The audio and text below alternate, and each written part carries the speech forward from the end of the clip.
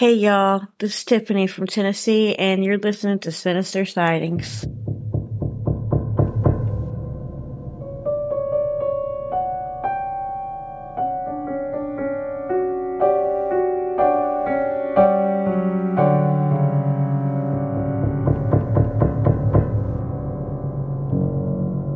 Hey y'all, I'm Donna. And I'm Carrie. And we are Paranormal Chicks. Sinister Sightings 209. And you just heard Tiffany with an intro. Hey, if you want to do an intro just like Tiffany did, head on over to patreon.com/the APC podcast. All right, the first one. Hello.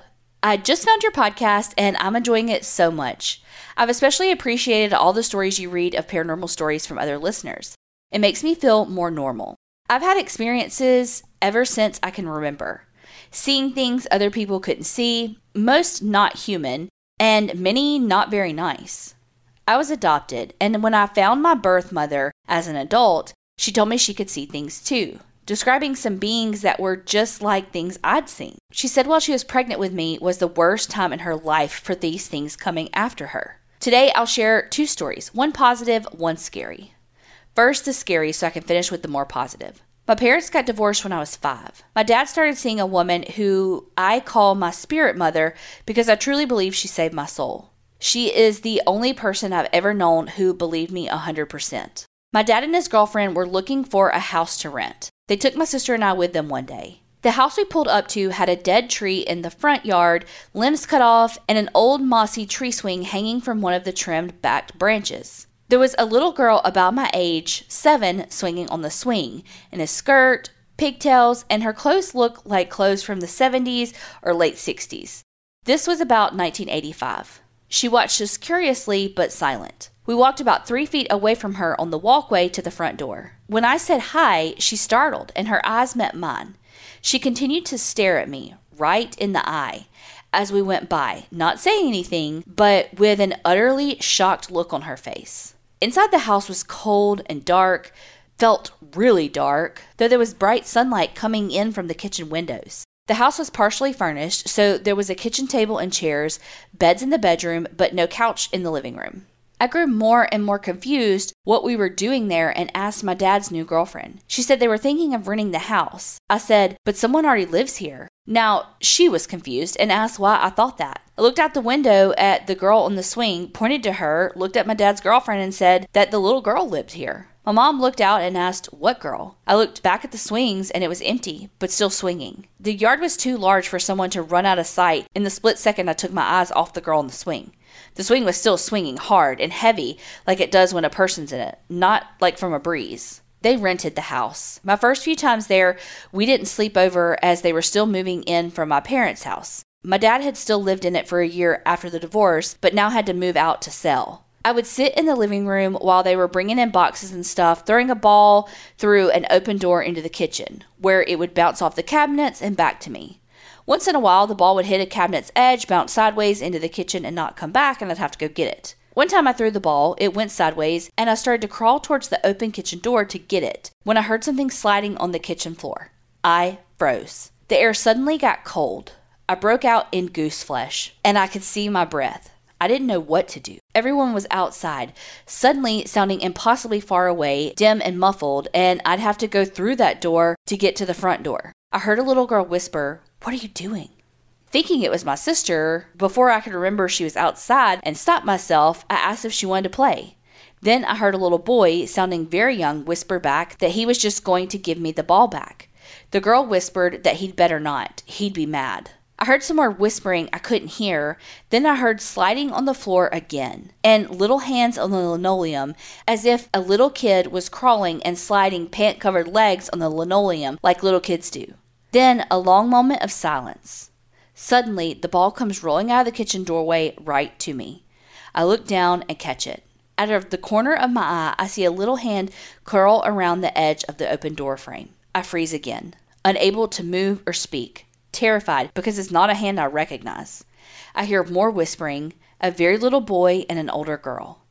Then, as I'm staring right at the doorway, I see the face of a little boy very slowly and shyly peek around the edge of the doorway, but only half his face. So he's looking at me with only one eye. He's smiling. Then the little girl says, "He's coming." I I hear heavy boots coming through the front door in the dining room in the front of the house. The dining room and the kitchen was one room. The little boy pulled back into the kitchen.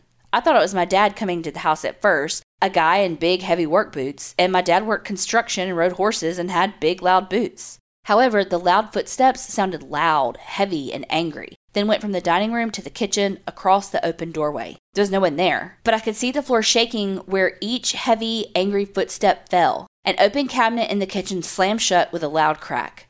Terrified, I ran screaming through the open door, through the dining room, and out to the front yard where my dad and his girlfriend were unpacking the truck. I told them what happened, but my dad didn't believe me. He had long grown annoyed and frustrated with me and my nightmares and imagination. My dad's girlfriend, though, my spirit mother, believed me. She said she felt something dark and angry in this house and told Dad not to rent it, but it was cheap and all they could afford. Things got worse. The bedroom me and my sister slept in was the coldest place in the house. Nothing we did made it warm. The cold seemed to worry my dad's girlfriend, but she kept assuring me she'd cleansed the house. I don't know what that meant, but she was so serious that I was nervous. My sister and I went to sleep the first night that we slept over before my dad and his girlfriend. We usually did. That's Dad's kid-free time when he watched the news, and since I was such a scaredy cat prone to nightmares and imaginary friends, my dad had long lost all patience for my frequent trips out of bed to sit with him. That night, I laid awake, chilled to the bone, despite all the blankets they had piled over us and how high they'd turned the heater up. I had that feeling that something paranormal was coming or going to happen. The stronger this feeling, the more intense and frightening the encounter. Then I heard heavy boots in an angry, determined pace heading to the bedroom. I thought it was my dad and he knew I was awake, so I closed my eyes and pretended to be asleep. The door creaked open and the footsteps came into the bedroom and up to the foot of the bed. I heard him breathing. Anger radiated, getting stronger and stronger, and the room got colder and colder. Finally, I opened my eyes. It wasn't my dad. There was a tall, muscular man there wearing jeans and a dark plaid work shirt with no face. Where his face was a big, black, swirling mass. And all around him was dark, and he was surrounded by shadows. Anger, such horrible anger radiated from that figure. I couldn't scream or move. I watched and felt him crawl up on the bed, crawl over me, straddling me. His weight pushed me into the mattress. His anger, that darkness, went up over me, then down me, and a heavy weight pressing me into the bed. I couldn't breathe or move. Terror I can't describe filled me. Then suddenly, my girlfriend's dad burst into the bedroom, started shouting for my dad, and scooped me up out of the bed. Once she pulled me out from the bed, I started screaming and moving. My stepmom told me later that she had suddenly got a bad feeling that I was in trouble. When she burst into the room and turned the light, she saw a big dark shadow over me, and that I'd been sunken into the bed and the blankets so far she almost didn't see me next to my younger, much smaller sister laying high on the mattress. I refused to sleep in that room ever again. I'd cry and cry if they tried to make me. I said I'd never come stay with my dad again if they made me. They started making a bed on the living room floor in front of the TV and leave the TV on so I could go to sleep. As long as I wasn't in that room, the angry man didn't bother me. Still, I would often hear those heavy, angry boots going from the front door, through the dining room, into the living room, past the couch, and into that bedroom. No one else heard this, but my dad's girlfriend told me she would sometimes feel a cold spot going along that route. Sometimes that bedroom door would open and close, though she always made sure it was closed and latched. Sometimes at night, I would hear the ball in the kitchen bouncing off the cabinets and rolling across the floor. Sometimes it would roll into the living room where I was. Sometimes I'd roll it back, but sometimes I ignored it, scared. I never saw those little spirit kids again. My dad's girlfriend did talk him into moving. In the new house they rented, they kept our toys in a little attic. We started hearing little feet running around up there, and electronics going on and off. My dad's girlfriend said she'd sometimes find the toy box lid up and our toys out when my sister and I were at my mom's. My dad's girlfriend thought it was the spirit children. She said she had asked if they wanted to come with us when we moved. This thought terrified me. She tried to convince me that they weren't dangerous and just wanted to be friends. She talked me into going to the foot of the steep attic stairs. There were no doors on the attic. Looking up, I heard the little kid's footsteps running across the floor up there to the top of the stairs. And though I didn't see anything, a ball, the same ball, came bouncing down the stairs towards me. Terrified, I ran away screaming. Sometimes I would hear a kid up there walking around and playing. Terrified, I'd always ask them to stop because I was scared, and they would. Years later, I feel a little bad. I only heard one little kid, small like a little boy, not the bigger, older girl. If it was him and he followed us alone, he must have been lonely. That story turned out much longer than I intended. Shorter version of my more positive encounter. I had a friend when I was 16 who always had terrible taste in boys. One day she begged me to give her a ride somewhere as I had a driver's license and she didn't. I agreed, but started having reoccurring nightmares multiple times a night of being with her in a bar with an older guy. In every dream, this guy got into a knife fight. In each dream, no matter what I did, either my friend or I ended up dead. This guy wore a leather jacket, motorcycle boots, and a Metallica t-shirt. Then, I found out that she wanted me to drive her to meet a guy, a biker guy, at a bar. I told her I wouldn't do it. I told her about my dreams. We argued. Finally, she came around, and instead of asking me to drive her to the mall, we'd go shopping. I agreed. I continued to have the dreams. On the morning of the day I was supposed to drive her, I was walking towards the door to leave, books in my arm, backpack over the shoulder, when I heard a voice behind me say, "No." I stopped, turned, but no one was there.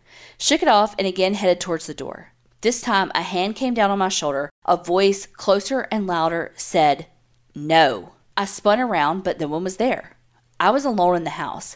I had the distinct impression someone was there, feeling eyes on me, but oddly, I wasn't scared, though I was nervous. I had to get to school, so after waiting a moment where nothing happened, I walked towards the door again. This time, the hand grabbed my shoulder, pulled me backwards hard, and shouted right in my ear, "No!" I didn't fall, but I was pulled backwards so far I stumbled backwards into the kitchen counter.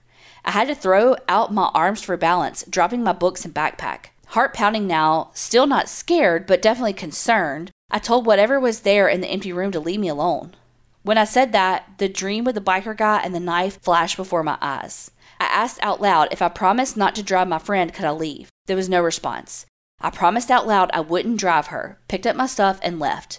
I kept my word and told my friend I wouldn't drive her. We had a huge friendship-ending fight where I accused her of lying to me and endangering me. I told her about my dream, described her boyfriend, and she freaked out that I was stalking her. She found another person to drive her. Her boyfriend got into a knife fight and was arrested. People were injured, but I never learned how badly. He went to jail for a while. My friend never spoke to me again. I've also never heard or physically felt that unseen protector again.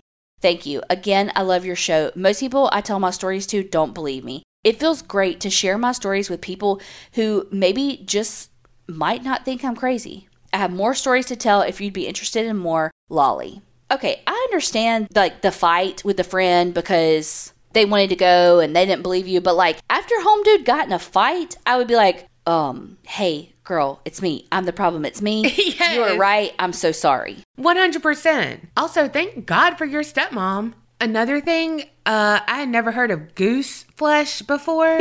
You've heard just goosebumps? Yeah. I've even heard goose pimples. Maybe that's what I was thinking. I was like, I've heard goose something, but maybe it's goose pimples I've heard. Yeah, not goose flesh. I was like, damn, that sounds like Hannibal Lecter.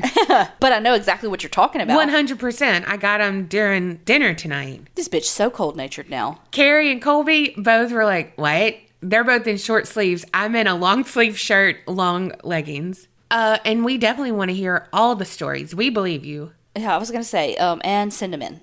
Okay, the next one.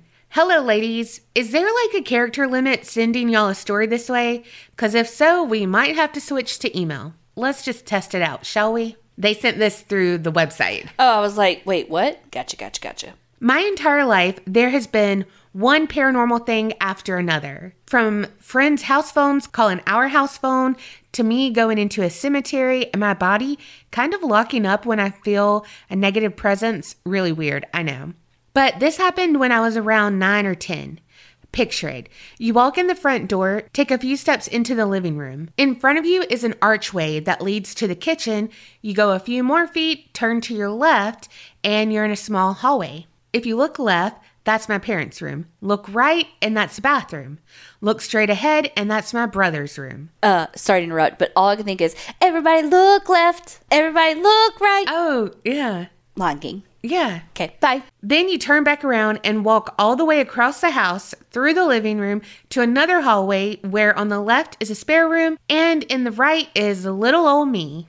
There's a bathroom that connected my room and the spare room.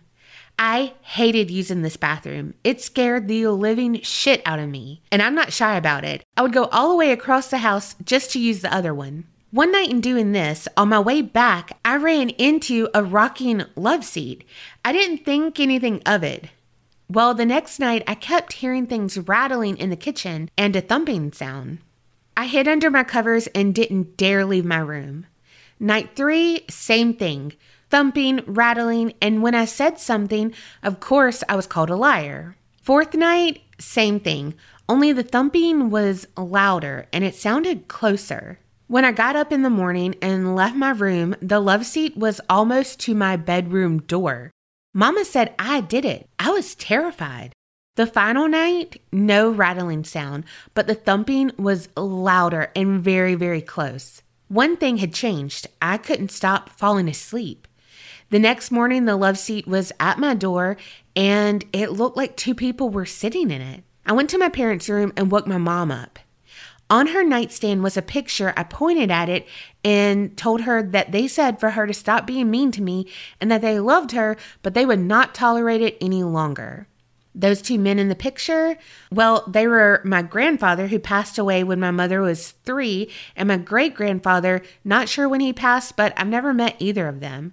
Sorry this is so long, but I hope you liked it. Well, did she believe you after that? Right? And I mean, you gotta be like, I'm sorry, but your elders said to leave me the fuck alone, Mom. How you said, what did you say? Leave me the fuck alone, Mama? Mom. Oh, I don't know why, but do you remember when Leslie Jordan at the very beginning of lockdown when he was like, I'm talking to my friends, Mama? Yes. That's what you sounded like. Yes. And yeah, I would do the same thing. I'm not going to go to the creepy ass bathroom. I will haul my shit literally across the whole house. If there's a scary bathroom, I do not like using it one bit. Why do parents never believe you? Right. I mean, if I was a parent, I probably wouldn't believe my kid either, but I'm just saying. 100% you wouldn't. Hey guys, short story this time. Just another thing from my creepy AF crotch goblin who is now 5. We'll call her R. So she very often talks about her other families, always has for as long as I can remember. Yeah, hard no if you ask me. I always try to change the subject because it's always a strange story that ends with how someone got killed or died. This always creeps me and my husband out every time she talks about it, and my husband gets creeped out by kids and haunted stuff, never mind when it's his own. Anyway, so the other day, she drew a picture and handed it to me while I was working from home, and I look at it and go, what's this? She goes, that's me and my sister and my other mom and dad. I looked at her with a what the fuck face and go, what? She goes, yeah, we all died in a car accident. I looked at her and go, R, why do you always say these wild stories? And she goes, I don't know. I just remember stories sometimes and draw them before I forget so I can show you. Isn't it cool? Then she proceeds to ask me if I knew her other family. I would be fine if she just forgot these stories because this shit is wild. I'll have to keep a running email of these stories and dreams she has as she has them to make my next one a bit longer. I swear this kid is strange just like me. Connected to the afterlife. Poor thing. Cursed. If I wanted kids before, I definitely don't want after that. Because one, I'm too nosy and I'd be all up in their business and then like all the, I don't know, just. No, I would want to know too. I'd be like, so tell me more about your family. But then I would like freak myself out. Mm-hmm. No, they would freak you out. Yeah. But I love hearing about the shit that your kids say. Mm-hmm. Me too. Especially when they say shit like that. Yes. And like she drew the picture. I know. And she's like, I want to do it while I remember. Okay, next one. Hi, ladies.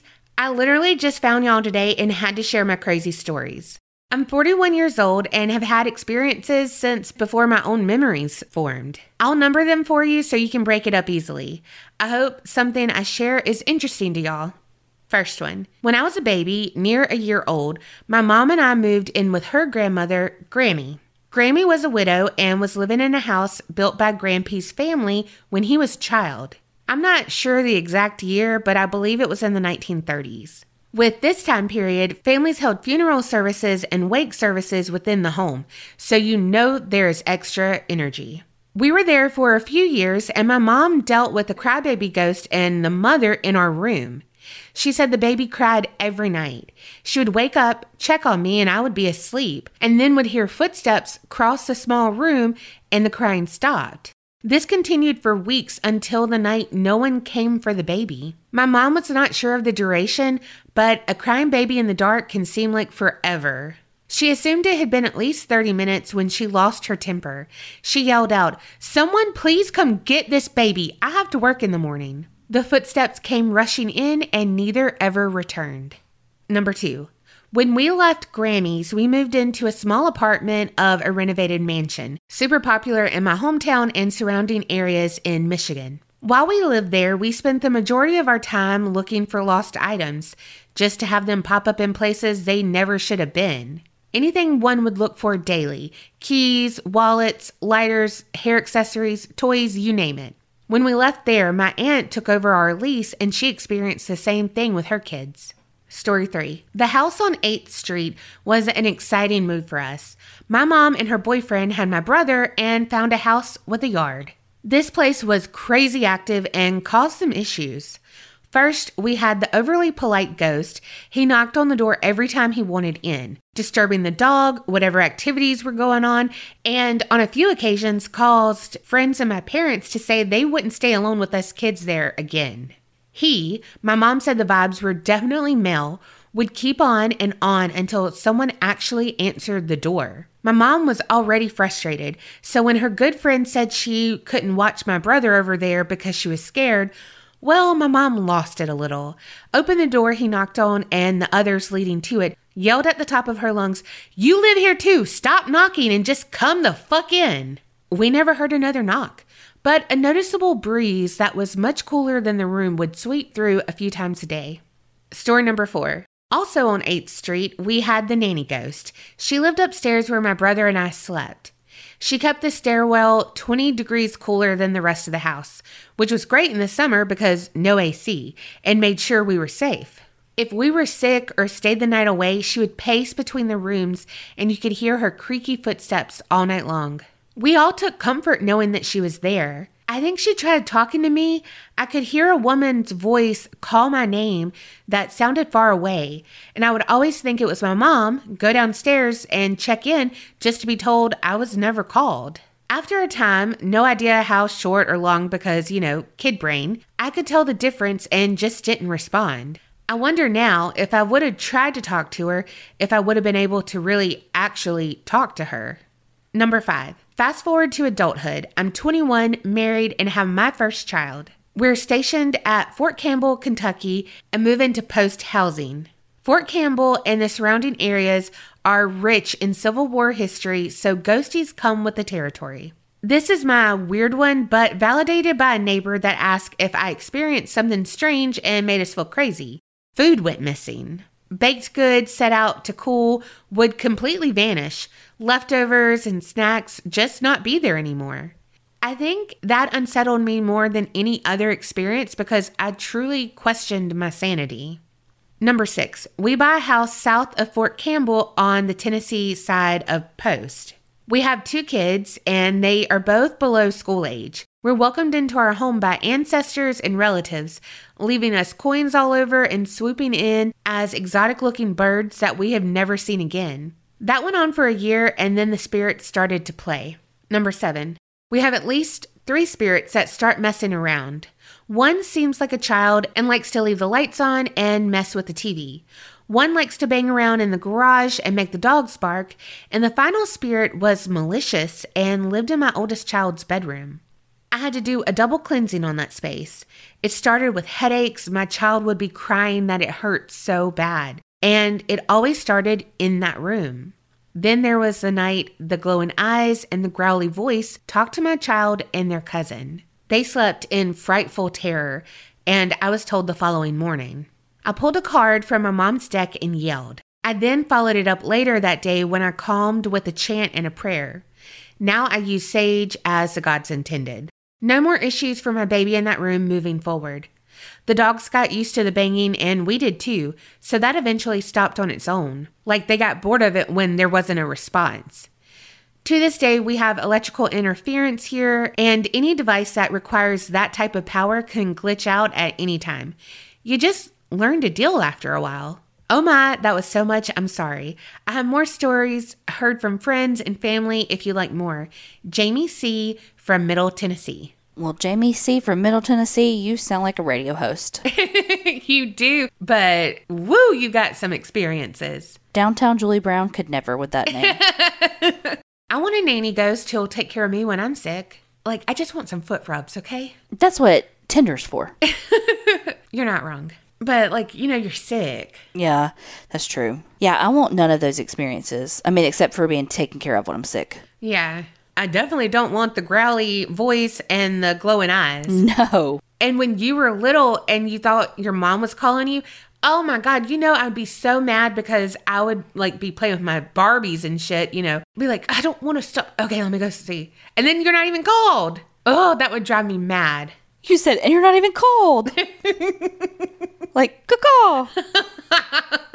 Okay. Hey, y'all. Thanks so much for getting me through my mornings of dropping my kids off at school and heading to work. I totally get why kids are a nope for you. They're dickheads. Anyway, here's my Sinister sighting story. This happened when I was in high school. We have a very close group of girlfriends that are still inseparable today. We were at one of our friends' house to have a sleepover and do high school girl shit. Her father is a preacher and would do anything for anyone. He's like a second father to us. Her family's religious and believed in the paranormal.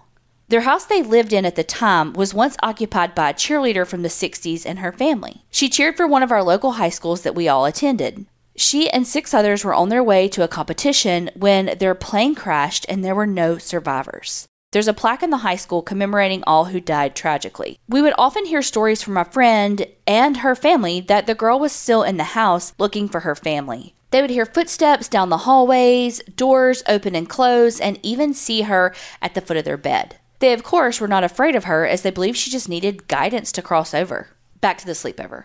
We decided to try our hand at a seance and see if we could get her ghost to respond to us. We lit candles, did some other shit I can't remember that we thought would be pertinent. After a while of not getting a response, we decided to head to bed as it got really late and we needed to be up early the next morning. Out of nowhere, the door to their mudroom slammed shut. Now, not only was it loud as fuck, but also that door didn't close properly as they had draped a plastic shoe holder over the top. The kind that layer flat on both sides of the door to organize shoes. The sound was so loud that it woke her father up. Now, he had been sleeping through our giggles and running back and forth for food and other goodies from the kitchen. He took one look at us and said, "I'm going to have to bless the house again." We were shocked because we were just being stupid kids, but apparently our seance actually worked. Fast forward to the next morning, I hop in the shower and realize both feet were burning, like burning. Got out of the shower and noticed 3 scratches on the tops of my feet. After that, anytime I went to her house, I felt uneasy like someone was watching me. Needless to say, that didn't stop us from doing other stupid shit to scare ourselves. Hope you enjoyed my story. Keep it real and don't get scared. Alyssa. I have one of those door things. I mean, I still have it on my door at the old house. When I lived in my apartments, I would use that on the back of the pantry door to hold cleaning products. Saw it on Pinterest. Pinterest before TikTok. Right. You know what? I like that they were, like, he was a preacher and all, but he was, like, into it. He was like, yeah, damn it, now I gotta bless the house again. Right. Like, he wasn't like, you crazy kids and your dog, Scooby. I don't know, that was lame. But you get the point. Yes. Okay, the next one. Texas knows when you are sleeping. Hey ladies, I've written in a few times before. This time I've got a ghost story I learned about with a true crime connection. Love y'all and I hope you're doing good whenever y'all get to reading this. I'm from Texas and live about an hour from Austin. September 6th was my husband and I's 13-year anniversary. And second wedding anniversary, we dated a long time before saying I do. So we decided to do something fun to celebrate. I randomly thought to look into a ghost tour because 1, 13 is a spooky number, and 2, hubby and I enjoy the spooky stuff. Your girl is also an extra large pizza, and as y'all have recently experienced, it's fucking hot here in Texas. So I looked up a van/driving tour. Found one, Haunted ATX for anyone wondering, and booked us a tour. Side note, they also have hearse tours. It was a bit more than I could swing, but I so want to do one. The day arrives, we have a nice date, Cheesecake Factory, because I know Donna wants to know, and I ate too much, y'all. Grabbed a coffee at the coffee shop near the meetup spot, then got a text to meet up for the tour. We got to the van and we ended up getting a surprise private tour because we were the only ones to book that tour. Our tour guide, Loretta, shout out, was fantastic. She took us to 2 very interesting locations. There was some walking and stairs, and your girl was sweating and regretting the cheesecake. And then let us pick our final location between a pub and a haunted house. We picked the house. She drives us over, we park and get out. It's this beautiful but creepy old 3-story house on the UT campus. As we walk around from the back of the house to the front, the bell tower at UT begins tolling a very slow, ominous version of the Eyes of Texas. It's to the tune of I've Been Working on the Railroad. Trust me, it's creepy as hell when it's very slow from a bell. We face the house and Loretta starts telling us its history. It's the Littlefield House, built by George Littlefield, a cattle baron and a Civil War veteran. He was an honorary officer for donating cattle. He built it for himself and his wife, Alice. Alice had married George at 16 and so missed out on a lot of her youth and wanted nothing more than to have daughters of her own to raise and give them means to enjoy their young adult lives that she didn't have. After years of trying, miscarriages, and a stillbirth, all in the house, Alice had too much trauma to continue trying. And so in a move to bring his wife some joy, George had the freshman girls' dorm built directly across the street from their home on the new UT campus. Alice spent much of her time over there, mentoring and tending to the young girls. At some point, however, Alice seemed to lose her grasp on the world and was swallowed up by anxiety, dread, and paranoia. She refused to leave the house, spent all of her waking hours terrified that she and her husband were going to be killed. Everyone passing by the house in her mind was an assassin. Her fear and demeanor were such that George took her to a doctor to be assessed. Given the time period, it should be no shock that the doctor said, well, she's clearly lost her mind because she didn't have any children. Put her in the asylum. Props to George, he said no. If she was going into madness and die, she would do so in the home he built for her. And so they returned home, and George had the top 2 levels of the turret converted just for Alice. No one could come in, but she was able to go out if she pleased to do so, which she rarely did. Some time passed like this, how long I'm not really sure, but years for certain. Eventually, George died, and after that, Alice seemed to become herself again, at least to the point of being comfortable leaving the house again, interacting with people again, and so on. So what's up with that? Some people think that George was poisoning her to keep her out of the way, but why wouldn't he send her to an asylum rather than having her in his house and having everyone talk about his crazy wife if he wanted her out of the way? Some people think it was a form of PTSD and grief surrounding their infertility and lost pregnancies that George seemed to imbibe to her. But we know much more about trauma and PTSD now than they did, and we understand it doesn't just go away all of a sudden. And then there's the idea that George's infidelity caused Alice to be unwell. There are accounts of him definitely having extramarital affairs, not to mention the employment records for the servants at the Littlefield house showing the staff to be almost exclusively 27-year-old women while George was alive. These women would be dismissed shortly after their 28th birthday. And then we also have to consider those dorms he built right across the street. The one supposedly to help his grieving wife, full of young women away from home for the first time. It is almost certain George took advantage of this as well. So this theory could hold some water. Following her husband's death, Alice replaced most of the staff with men, get you some girl, and continued to live out her days in her home. She never did get back to that vibrant young woman she had been, and still much preferred being at home. Some years later, the construction on the bell tower at UT began directly across from her bedroom turret room. She sat day in and day out at the desk in front of the window watching the construction. In no way, shape, or form did Alice like this tower or want the build to continue. She tried to campaign to stop the build, but her powerful husband was long gone and she was just a half-mad widow. She died the year before the tower was completed. Alice apparently had been a consistent journaler, writing in her diary every day. In her final years, much of it was about the tower, which she saw to be evil. There were sketches in her diary of the tower with the dark whirlwind spiraling around its top.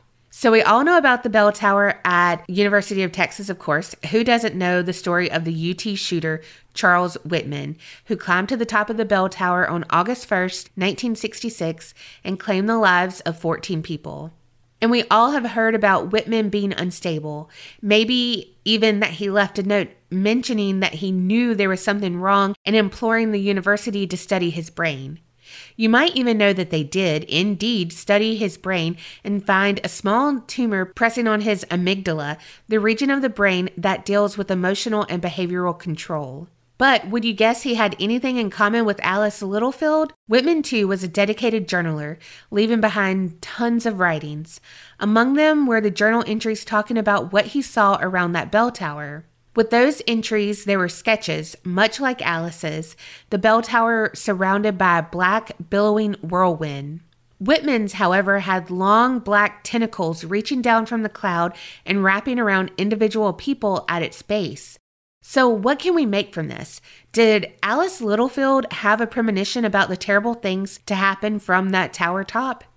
Did she perhaps also have a tumor pressing on her brain that either allowed her to see that dark swirling mass or caused her to hallucinate it? Is the tower some evil omen? Or is it all just a massive, weird, sad coincidence? I'm not sure, but I can definitely tell you that the tower has an oppressive vibe. See, the way it was designed, it was built to look over Austin in a literal sense. There are clock faces around each side, eyes to the tower. I'll leave you with the disturbing lyrics of The Eyes of Texas Are Upon You, which, despite petitions to change the song or stop it altogether, chimes at 9 p.m. every night. The eyes of Texas are upon you all the livelong day. The eyes of Texas are upon you, you cannot get away. Do not think you can escape them from night till early in the morn. The eyes of Texas are upon you till Gabriel blows his horn. Love, Charisse from Texas. Well, what's so funny is when you were writing about that, I was like, I wonder if that's a tower that the UT shooter did it, because I covered that in A Crime to Remember, because I had never heard of that. No, me neither. Before that. Yeah, me neither. I was like, wait, what? Like, I don't know how I didn't know that. Right. But he's the one who killed his mom and his wife before going up to the tower and stuff. But yeah, it was like he knew what he was doing was wrong, but like he couldn't not do it, which, I mean, we know now is because he had a tumor, but I'm thinking just a weird coincidence. But I also don't understand why she just like all of a sudden was like, all right, cool, after her husband died. Right. I know. I was like, wait, was he keeping her in that house? Because even though he didn't want her sent away, maybe because he didn't want her to get better. Right. Or he didn't want people to know what he was doing. Yeah. But also when you said he built the female dorm across so she could, do the stuff, I'm like, okay, I see that. But also it's creepy that he's like, oh yeah, here's all these young impressionable kids. Yeah. And then, I mean, just to top it off, how you said no one could be over 27. Yeah, that is weird. Yeah, that's gross. Even if he didn't touch any of his staff, that's still gross. Oh yeah, because he was looking at them. Hopefully you will come meet us while we're in Austin this year in August. But we are doing a haunted tour, and I think it is by Haunted ATX. Okay. Hey, ladies, it's been more than a year since I sent in my last story. I still listen to the podcast like it was the first time and still love it. So this story is about something happening this past week. I'm currently 19 weeks pregnant and had a baby doctor appointment Thursday at 7:30 a.m.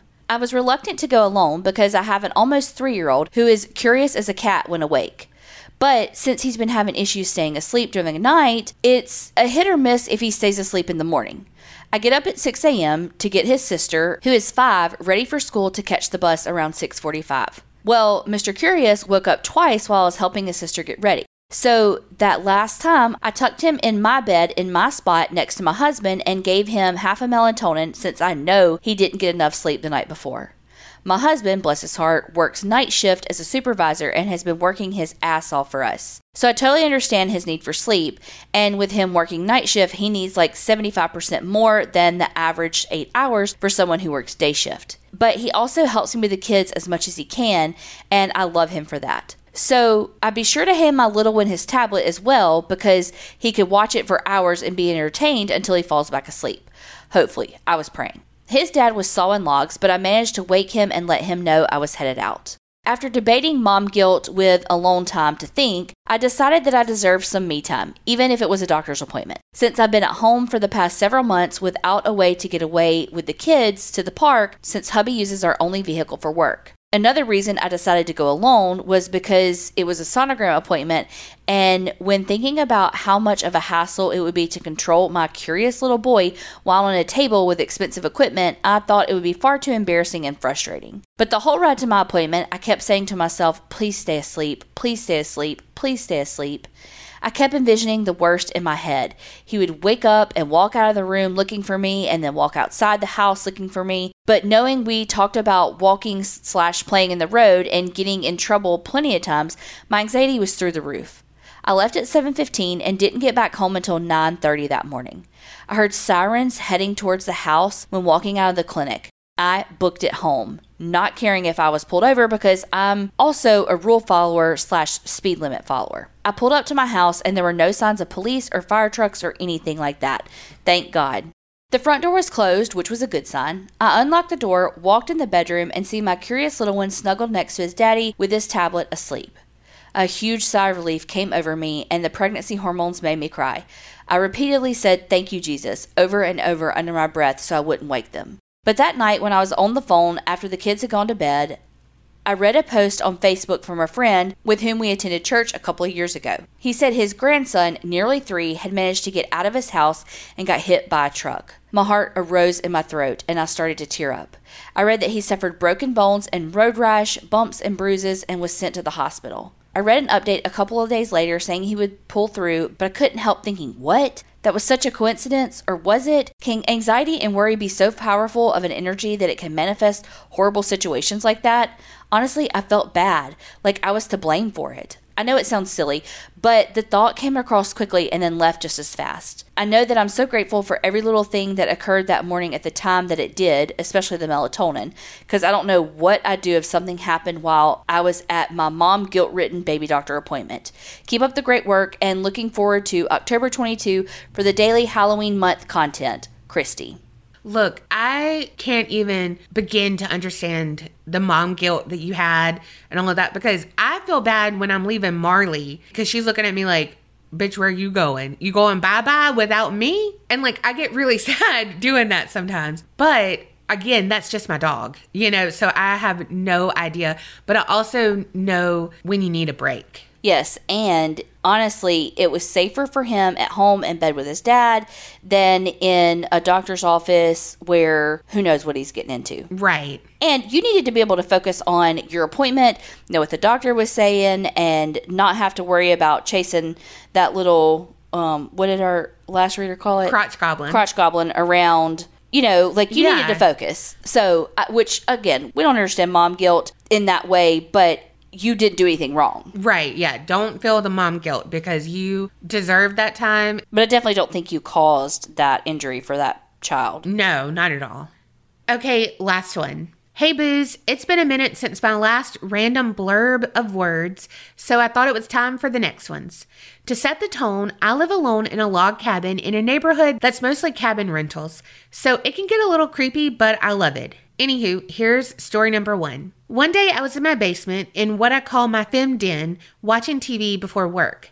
As I'm sitting there, I hear this loud crashing noise coming from upstairs, from what sounded like my grandma's room. Before I could even think, I hear the door to my grandma's room open and heavy footsteps walk across the floor above me. I was absolutely frozen in fear. I looked down at both of my cats, who I swear were looking back at me like, "Human, I know you heard that."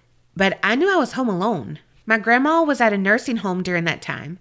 I was so freaked out, I called my mom asking if maybe my stepdad had come over and I didn't realize it. But I knew that wasn't the case. I was just trying to rationalize it in whatever way I could. One thing I'm not is the one white person in every horror movie who gets killed because they go investigate. This is one time I was not about to be a Nancy Drew-ass bitch. After getting off the phone with my mom and her confirming they weren't there, I yelled, "Hello?" But everything in the house was silent. I never discovered anything that had fallen over, and I know I heard that door open and footsteps. My grandma had dementia, and before she went to the nursing home, she would say strange things like, I hear the haints jumping off the bed again. You know, just the thing nightmares are made of. Story 2. Fast forward a year and a half, and it's been 1 year since my grandma has now passed away in her bedroom. I never feel creepy in there. I know she's in the good place because she was an absolute angel. Anywho, Deanie, one night I have a guy I've been seeing stay the night, and I wake up to the ceiling fan light on and what sounded like shuffling on the floor. I thought he had gotten up to use the bathroom and was getting back in bed until I quickly realized he was snoring so loud. Like I actually think he might have been nearly dying in his sleep from not breathing. That sleep apnea from hell kind of snoring. That wasn't the weirdest part, though. The ceiling fan light can only be turned on by a remote, which stopped working so long ago that I can't even tell you where it is. There is no pull chain on it, so I'm wondering how the light got turned on in the first place. There's no explanation. I have more stories, and I'm sure I'll experience more to add in the future, too. Sorry these were so long, but I hope they kept you entertained. Keep it real and don't get scared, Ashley in North Georgia. I think you've told us about your femme den before, because I remember that, and I love it. But I don't love footsteps, like unexplained footsteps. No. Because also you were downstairs. So like you'd have to go upstairs to get out. Or maybe you don't. I don't know. I'm not a stalker. I don't know the house layout, right? Or do you? Look, if it was me up there, you would hear my flip-flops flippity flopping. She ain't wrong. If it was me, you'd hear my Crocs. Mm-hmm. And she would hit the walls a few times. That's so true. My shirt would get hung on every doorknob. You'd hear me go, God damn it. I was literally about to say that. You'd be like, oh. Also, how'd it go with the guy? Did the guy get a second chance? Or did the snoring, kill the vibe? But was the sex good? That's what she's trying to say. Well, y'all, keep these stories coming in. Y'all always tease us with, if you want my other one, of course we fucking want it. Y'all know I'm terrified of rubbing out of stories. True. If you want your story read on an episode, send it in at aparanormalchicks@gmail.com. And remember, creep it real and don't get scared.